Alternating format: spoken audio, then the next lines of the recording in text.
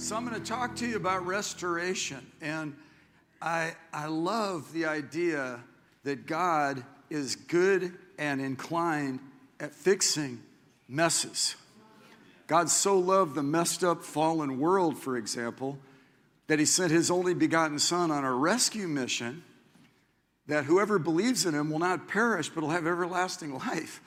It's like he was sent not to bring further condemnation. And in fact, verse 17 says, he did not come to condemn the world, but that the world might, or to judge the world, but that the world might be saved through him. I mean, you guys, you're dismissed. God bless you. I just shared the gospel with you. That's good news.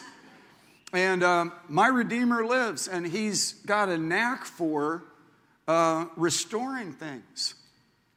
I want to go to Joel chapter 2 because this is our text. The theme is restoration.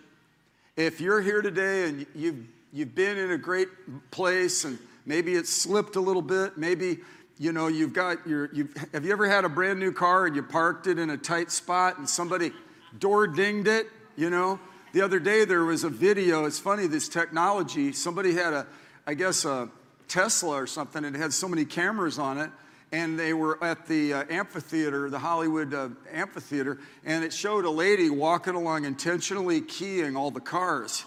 And I just happened to catch her on the camera, and I made it on the 6 o'clock news. Naughty. But yet, there was a story from the last service. A woman got sideswiped by a tractor trailer, 18-wheeler, in her 1971 Cutlass, which is kind of a cool premier vintage car. And her husband came to the accident scene when he found she was okay. And while the police were making the report and the trucker was owning up to what he had done, she looked and saw her husband through peripheral vision, and he was out there picking up pieces of the car. She said, "What are you doing?" He said, I'm going to restore this car, and you can't, these pieces, I'm going to fix this car, because he's gifted. His name's Billy, and he has that's his skill. He has a skill at taking something that's been damaged and chipped at and messed up and fixing it.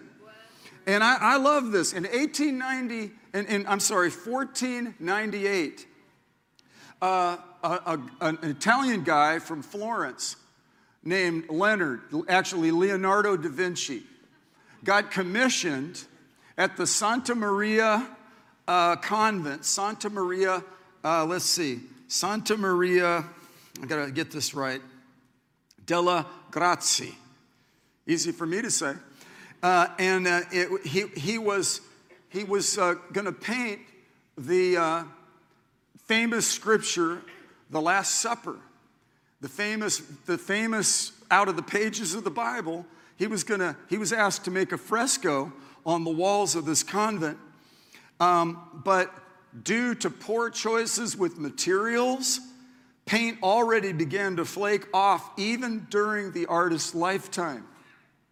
I want to say, God doesn't pick inferior materials. He doesn't make junk. He's a creator, and he's the restorer. And in this case, I studied this because I studied art history and so forth. They hired a person that was a famous, renowned restorer, Pinin Brambilla. Pinin Brambilla. Rolls off the tongue. And worked for half of their lifetime of their career, over 20 years, and led a small but expert team of restorers, and they worked meticulously on the scene of this beautiful painting where Jesus was at the table with his disciples with the cup and the bread. Anybody ever heard of the Last Supper?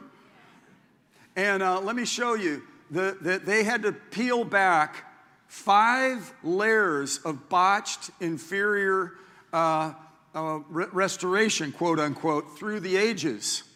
Look, Leonardo DiCaprio got cast as Leonardo da Vinci to fix this, and it was only 6 years after Columbus came to America. So this was a long time ago, and But so over the ages, they've just slapped paint on it, and people even changed facial expressions and positions of hands and things. And as they delved into, and I watched a documentary on this where they took solvents and state-of-the-art technology, and that was continually developing, and they would take like Q-tips and just little precise little moves. They would just work on just a little section of someone's face for days to gently take away, even like paint that was really vibrant. Well, it wasn't vibrant from the artist's original hand, so they restored it, and they had to deal with misinterpretations of what other restorers thought they should slap on this thing. And actually, even before this, during World War II, that convent was bombed. And I want to show you what they were dealing with there. So that just brings perspective. I don't know what you're going through in your life, but it could have been worse, right? And I want to explain something to you. Like the guy out in the street picking up the pieces of the 1971 Cutlass with the eye to, let's fix this, let's get this back on track. The team of artists who gave 2 decades of their lives to go into this place in northern Italy in Milan and work for days and weeks and months and years to restore what is known as a certifiable masterpiece of Western culture. More importantly for us, this is a little more spiritual than a 71 Cutlass, although that's a pretty cool car. But this ties in with what it says in Joel chapter 2, verse 25, where the prophecy is being stated about what Jesus is going to do in the earth. He says, I will restore to you the years that the locust has eaten. Have you guys ever looked at what happens, the decimation of a crop when locusts descend upon it? The locust is like a wicked grasshopper. And when they come in a team, it's just all about, they're almost like apex predators. They're just little insects, but together they can not only ruin a crop and take away the food supply of a whole population, they could take away and denude all the trees and every bit of foliage. And I even heard in the 1800s in America, the year of the locust, they would eat the shirts off the backs of the farmers. And it ran pioneers away from their call. And but there were some that just couldn't go anywhere else, and they stayed. People that had homesteaded and started to develop land, and they worked hard to till hard soil and fertilize it and get it ready. And then all the crops were destroyed. And some people stayed behind. And everybody else left, got discouraged, and retreated. But a couple of things happened in that year of the locust. The people back east heard about it. It got reported in the newspapers, and they began to read about it, and they got burdened for their people that were on the frontier on the other side of the Mississippi. And so they sent in their tractors, their trains, and in their covered wagons, seed and provision, and they sent it to these guys. And so then, lo and behold, here's a homesteader with a few acres, and then his neighbors all left, and all of a sudden they have seed. So they looked out and they went out and they tilled not only the land they had, but even the adjoining property, and they sowed the seed. But the problem was the locust would have planted, would have laid eggs, and then in the spring there would have been a hatching. And then it would have started and been perhaps even worse. But miracle of miracles, there was a hard frost that hit right before this and killed all those demonic, demon-possessed locusts with human heads that are demonic, that look like that look like Jack Nicholson character, like wait till they get a load of me, kind of a thing. Imagine that. You ever have your life where you feel like you've had the swarming locust, the creeping locust, the stripping locust, the gnawing locust. We all have. Life is challenging. And Jesus said in John chapter 10, verse 10, he said, the devil, the thief, he comes only to steal, kill, and destroy. That's what Satan comes. He's a diminishing, canceling, take away, depriving, erasing, mean-spirited, evil, hostile against humanity, hater of God, hater of people that follow God. And he wants nothing more than to just swarm and gnaw and strip and creep on your view, your vision, your calling, your gifting, your destiny. Just like that car that sideswiped the Cutlass, it's just all smashed up. But here's somebody that has an understanding about restoration, and he's picking up the pieces. Here's a painting that it was painted in 1498 by the beautiful Leonardo da Vinci, the great depiction of what we have come as a people to understand, the Lord's table that he prepares for us in the presence of his enemies, and how good and present the Lord is, how he came to seek and save that which is lost. It's a painting worth saving. That car was a car worth saving. The farmlands they needed to be tilled. They needed to have seed sown. And so they ended up with one of the best crops in the year after the year of the locust. And this verse tells us what I want to tell you today. He said, and I will restore to you, I will make up to you for the years the locust has eaten. I think about Ephesians chapter 5, verse 16. Let's look at it in the New American Standard. Ephesians 5:16 is just such an interesting thing. It says, make the most of your time because the days are evil. Now let's look at the preceding verse. It says, let's look at verse 14. We'll read 15. Therefore, be careful how you walk. The King James says it this way, walk circumspectly. Heads up, eyes open. We know not to drive distracted, but we've got phones. And every time I come up to an intersection, I know somebody's on their phone. So I just sit there and wait, and then they pull out, and then the light turns yellow, and we just and we watch them drive off. And it's like, love is patient, love is kind, right? And until I did this the other day with my neighbor. And I had to get out of the car and apologize to her. She was fun. She was not letting me off the hook. She still hasn't let me off the hook, but I think she's just ornery. I think she does really love me. And because what's not to love? But anyway,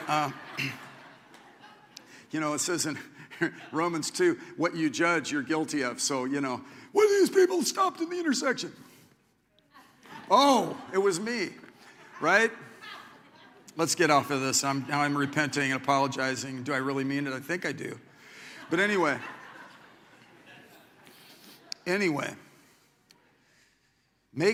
walk circumspectly. Have your head up. Pay attention. Everybody say pay attention. I mean, this will curb incidents of crime to your own person. Police have told me the best deterrent is attentiveness. You watch. When people know that you see where they're coming from. I had this situation a while back, 2 times in one day, and I was being sized up. I was being watched, and I saw it. And just the other day out in the parking lot, I saw somebody that shouldn't have been there going toward the playground. And I walked out there, and what I did is I stared through the guy's skull with my eyes. And he saw me watching him. And I stood there and I watched him walk back, and he stared me in the eyes. It was like 2 apex predators. I mean, it was like a lion and another lion, and I was out lioning him. And he walked away across the field. And I burned holes in the back of his head. Don't ever come back again. And I told my staff, keep your eye on him and call the police next time he's here, because he's not supposed to be here. Mothers and children were out having a picnic at the playground, and Pastor Jeff bowed up. Why did Pastor Jeff bow up? I'm a shepherd. I'm a dad and a grandpa. I see things. I know things. And the world's nuts. But we don't have to be heavy-handed. We don't have to be gruff. We don't have to be harsh. We just need to walk circumspectly. Pay attention. And even in your own life, I'm telling you, the devil is like a roaring lion seeking someone to devour. So resist him, firm in your faith. Learn, and this is a alert kind of assertive kind of message to help you to know God is reviving me. God is picking up the pieces. God's meticulously peeling the layers of botched past restorations off of my life. You know, our life problems, you just don't slap lipstick on it, it's going to go away. Or a Band-Aid. We need a touch from the originator. We need God. And he said, I will restore to you for the years the locust has eaten. And it says here in Ephesians 5:16, he says, see then that you walk circumspectly, not as fools, but as wise. You know, the proverb says wisdom is the principal thing. I'm teaching on love on Friday nights, and love is the greatest is love. So is there a conflict there? Well, we have to have wisdom about the love walk. We have to have wisdom and understanding and knowledge that God is inclined in restoring. Do you believe it? I do. I have had 5 Jeep Grand Cherokees, and I enjoy them. They're made in the U.S. I like them. I think they still are. And I would take to get serviced under a warranty, and I would make sure that the fluids were right and the brakes were good and all that stuff. So I went to this one particular dealer. They had a beautiful facility on a corner, and they had really nice landscaping, and the fleet of cars looked beautiful. Everything was spotless and clean. The showroom was amazing, a real high ceiling. The windows, they were huge, but they were all just cleaned up. The doors opened automatically, and you were greeted by friendly salespeople, and you saw that, and you smelled the new car smell in there, and it was just all so nice. There was efficiency, and there's how may I help you, and there was courtesy, and the mechanic area is in the back. So I got my car and I pulled back around, and just like all the front, it wasn't just a facade. The whole core of the whole thing was excellent. And I saw to my kind of amazement, that the mechanic area was spotless. The floor looked like the concrete had been polished and painted. There was not a spot of oil on it. All the hydraulic equipment looked beautiful and serviced.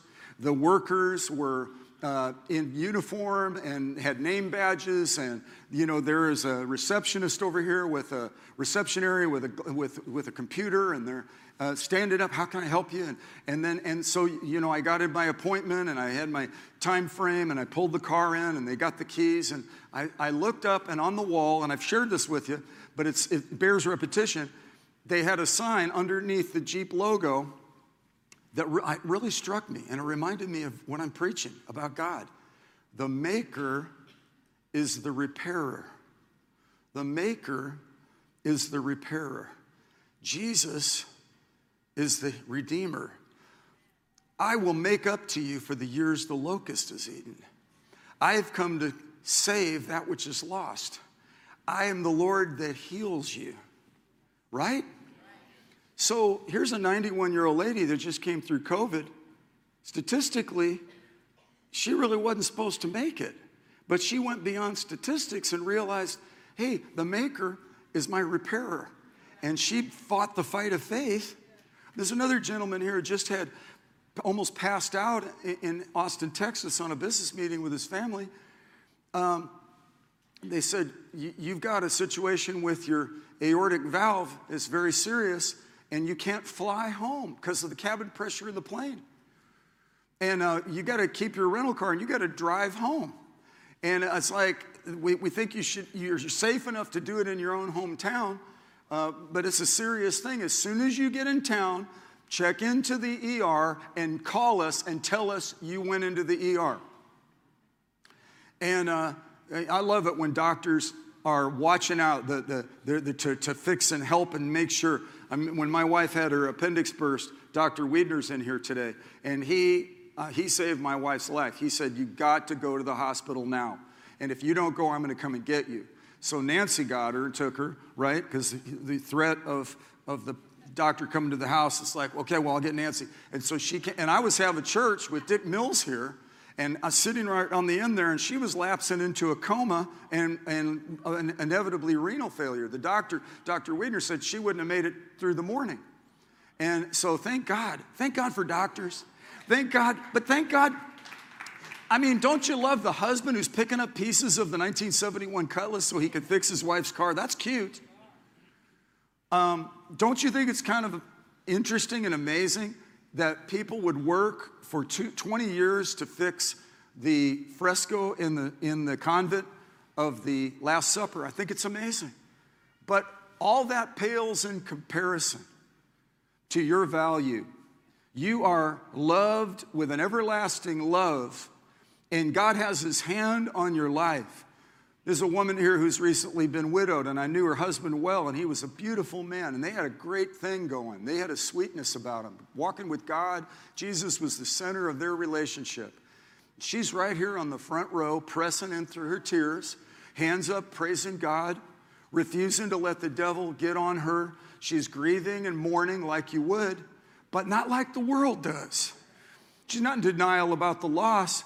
She's just denying Satan the right to gnaw on her, strip her, and burden her, and wear her down, and steal her joy, right? Whatever you're facing right now, let's get in prayer about it. Whatever you're dealing with right now, the maker is the repairer. When I felt confident leaving my car there because I knew I would not get off-market parts or parts from a junkyard, although that has its place when you're out of warranty. But let me tell you something. Jesus keeps us all in warranty, all the rest of all the way to the end. You talk about extended warranty. He said, I will never leave you nor forsake you. I am with you always, even to the ends of the age. You're not out of warranty. Now, there's a 4-year-old that just had a birthday, but there's a 91-year-old who just had he's having his birthday tomorrow. She has her birthday today. And David said, I was young, and now I'm old, and I've never seen the righteous forsaken or God's seed beg for bread. And let me tell you, the Last Supper has been glossed over by a lot of gilding and religiosity and all kinds of churchianity and stuff like that, but God is restoring the church. He said that in the last days, the hearts of the children will restore to the parents and the hearts of the parents to the children. In the last days, there will be a preparation of the way of the Lord, and there will be a great harvest amongst the lost and a revival in the church. And I believe what happened in Santa Maria delle Grazie was really significant, and you should Google it and see the beauty of, and maybe even the documentary. And as you watch it, say, God, I need you to do some restoration in my situation where the locust has come in to try to devour me. You might be one of those kinds of people. A lot of farmers retreated, but you're still there. And you pull out, you push your hands in your pockets and you don't have any seed, and all of a sudden people from Boston and Delaware and Philadelphia put their seed in trains and pulled up, and it's like, come to the rail yard. Come. Why? Back east, they've heard about what's happened and they sent seed. Listen, whatever's going on in your life, up in heaven, he's heard. And this poor man cried, and the Lord heard him and delivered him out of all of his troubles. I have watched the Lord be faithful in every situation. He'll never leave you. He'll never forsake you. He is with you always. You may be new in this. You may have come through religion or maybe apathy or secularism or whatever background you have. Let me tell you, our Redeemer lives, and making Jesus central in your life is the big start, because you're getting in the presence of the Redeemer. You're coming into his presence. God, can you do something with this? The answer is yes. I remember seeing a documentary. I love documentaries, and I saw one of a watchmaker, and somebody brought in a bag of parts and brought it and plopped it on the desk, this high desk with the light, the intense light, and all the equipment. And the guy took the bag and shook it and said, "Yeah, I could do something with this." And just after a while, turned back a beautiful working pocket watch. He took all the parts. The maker is the repairer. Humpty Dumpty, all the king's horses and all the king's men couldn't put Humpty Dumpty together again. But guess what? Jesus is the amazing, skilled, and present one who said, I will come and I will restore you. I will come, and this is what was prophesied. He said that he will restore to you the years the locust has eaten. I heard a lady say, the days are long, but the years go by fast. And it's like, we just had an anniversary. It's like, how did that happen? I remember the head of our Bible school. I went and visited him at a meeting, and he had just had his 85th birthday. I said, man, 85, what's that like? He said, I used to think it was old. Right? And I'm telling you, wherever your situation is right now, whatever your age, whatever your experience, whatever the season of your life is, I feel like this is a prophetic word that I'm teaching you, that God is the restorer. And I'm running out of time, but I want to go to Proverbs chapter 6, verse 31, and then I want to lay out 6 things you can do to keep your edge and keep in the position where you're getting the pieces back and getting on track. I'm going to read this. I'm going to read something from Revelation 2, and then we're going to pray. It says this, yet when he is found out, they're talking about a thief, he must restore sevenfold.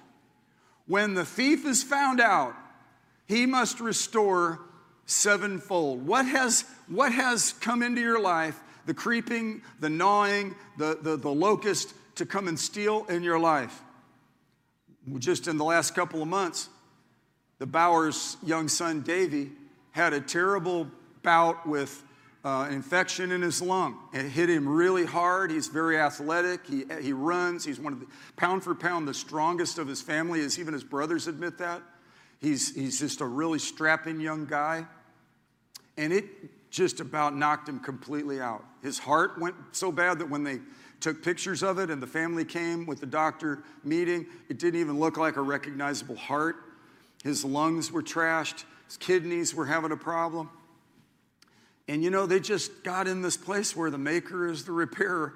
We're going to trust God. They didn't go into hysterics and they didn't block off and just kind of just quit. They just, God, where else could we go? You're our help. You know, the doctors came in with their very adamant, of necessity. They needed to be very clear about how the severity of the case, to the point where it almost sounded fatalistic. But yet they were fighting hard for this young man's life. I would visit and I'd see 9 people carrying him from a test, and I just looked at him. I got tears in my eyes seeing the passion and the commitment they have working these 12-hour shifts trying to keep this young man alive. And he got denied at Barnes because he had such bad infection in his chest cavity. But they found somebody from a friend of a friend with favor through the answer of prayer, that there's a doctor that trained at Barnes but is now in Chicago that through COVID has taken less than ideal cases and tried to help them anyway. Before, there was such a rigid specific. You had to have a certain level of health, no infection, all these variables, and age and all these criteria. And Davey didn't fit that criteria, but he fit God's heavenly criteria. This guy was out and there was no hope. But yet, God opened the door and created a situation, didn't he? Here they are right on the front row. And Davey is coming through. It's been now almost 4 months, right? 3.5, 4 months. And God's restoring to him the years the locust has eaten. You know, look, you hear me say this. It was 30 years ago this month that this church had so much water in it that I couldn't touch it from here. And my wife and Dr. Ortnow came in his bass boat in the building and rowed around over your head right where you are. My wife was so bold. I was so depressed I didn't want to come in the building. And I missed out on being able to tell everybody that I rowed around in a boat in the church. And because she was so, such a fighter, she's, well, I want to go in and see this. It's kind of like Edison when all of his amazing his laboratory burned down in Florida, and he was standing there on the grass, and somebody came up to him to comfort him, and he said, and he named his son, go get him. It's unlikely he'll ever see a fire this spectacular in his entire lifetime. And, he's a guy that had indefatigable kind of moving forward. Listen, this word that I'm preaching is for today. It's for you. I don't know what your situation is, but God is in the business of restoring, healing, reviving, and saving. If you're not born again and you've not surrendered your life to Jesus, today's the day of salvation. If you've fallen away from the Lord and you've gone callous, God can restore you and pick up the pieces of your 1971 Cutlass and make you brand new. If you feel like you've been gunked over with all kinds of self-help and all kinds of tried this or tried that, and you've got 5 layers of botched stuff, the expert, our Heavenly Father, can come in and get you back to your original purpose, your original pattern, the original patina. How many of you have patina on your life at this point? I do. I'm proud of it. Don't try to wipe it off. I earned it. But I want to tell you, when the thief is found out, write down. My wife and I prayed here through the day. And we write down things that this is what we feel we need to take back. I don't have time to read this, but in 1 Samuel chapter 30, David and the people of Israel had a terrible kidnapping, arson, theft, burglary, terrible national state of depression. But yet David strengthened himself in the Lord his God in verse 6. And then he got strategy. God began to give him. He went to the enemy's camp and he took back all that he stole from him. You can't have my kids, Satan. Great are the peace of my children, for they're taught of the Lord. And the welfare of our sons will be great. You can't have my spiritual life because Jesus is my Redeemer and I'm walking strong with him. He's faithful to me even if I'm faithless. He'll never leave me nor forsake me. He's glued to me and he's faithful toward me, and the maker is the repairer. Who in here has been through some stuff and you can attest, my God is good in this area? We're in a church that got baptized in Missouri River mud and we came through the other side. And you may be younger than 30 and that may not mean much to you, but this local church went through a crisis. At that time, one of the most significant national disasters in U.S. history, the worst flood in the Midwest ever. And God brought us through. We are every day on this side of it attesting to how when the thief is found out, he's got to pay back sevenfold. So we got back on our feet, but then we got skills on how to get other people back on their feet. 200 businesses and homes. Not only that, then we went to Katrina for years. Then God supplied and we built back houses back in Katrina. We went to the tsunami in Sri Lanka and we built houses up on the bluffs that are higher than the worst possible tsunami going forward so that they're secure. We've seen Jesus turn situations around in this church over and over and over again. And whatever you're facing, whatever you're dealing with, I'm telling you, my God will see you through and he will deliver you. Last scripture, Revelation chapter 2. It says about the church at Ephesus, he says, I know your deeds and your labor and your patience, and I see you don't put up with evil and you don't put up with imposters and cultic stuff and false prophets and apostles and teachers, and you're doing good with all that. He said, but this one thing I have against you. He said, you drifted from your first love. He said in Revelation chapter 2, it says, but I have this against you, that you have left your first love. This is what I believe the Lord is wanting to restore primarily in all of our lives. And he said this, and he gave a key, a practical step, staging. He said, therefore, remember from where you've fallen, repent, and do the deeds you did at first. Now stop. Listen to this. We've been married now for a while. And we got married in a fever hotter than a pepper sprout. I was attracted to this girl. I wanted her. She had a boyfriend before. I had a girlfriend before. But man, push them all aside. This is it for us. All in. Everybody say all in. Well, then you start cranking out babies, take on a zillion responsibilities, start a church. And when we started this church 30 years ago, we had just had a baby at the same time. when we got involved with the flood of 93, the keyboard guy was only less than a year old. And so it seemed like these things, big stages of responsibility, coincided with the births of these kids. And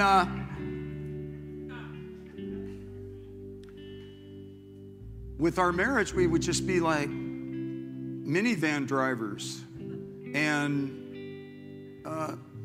Grubhub and DoorDash and ATMs, and referees, and with our kids, and then we wouldn't even have any time for each other. Same thing happened in our relationship with God. So we had to do something. We had to remember. We used to date, so we would date. Let's make a date night, and we'd take the kids over to her mom. And we would go out on a date. We didn't have a whole lot of money, so we would just kind of do an inexpensive date, but we would sow toward each other. But every time we did, we'd strike up conversations. We'd become friends with the waiters. We'd start witnessing to everybody. So then it was like, okay, all right, we're having soul winning all the time, but we're not sowing toward each other. So we had a spiritual date. We called those spiritual dates because this just happened because we're just made that way. And then she would do it as much as me, so so then we had date where we would just look at each other. Let's not win anybody to the Lord right now. Let's not encourage anybody. Let's not be nice.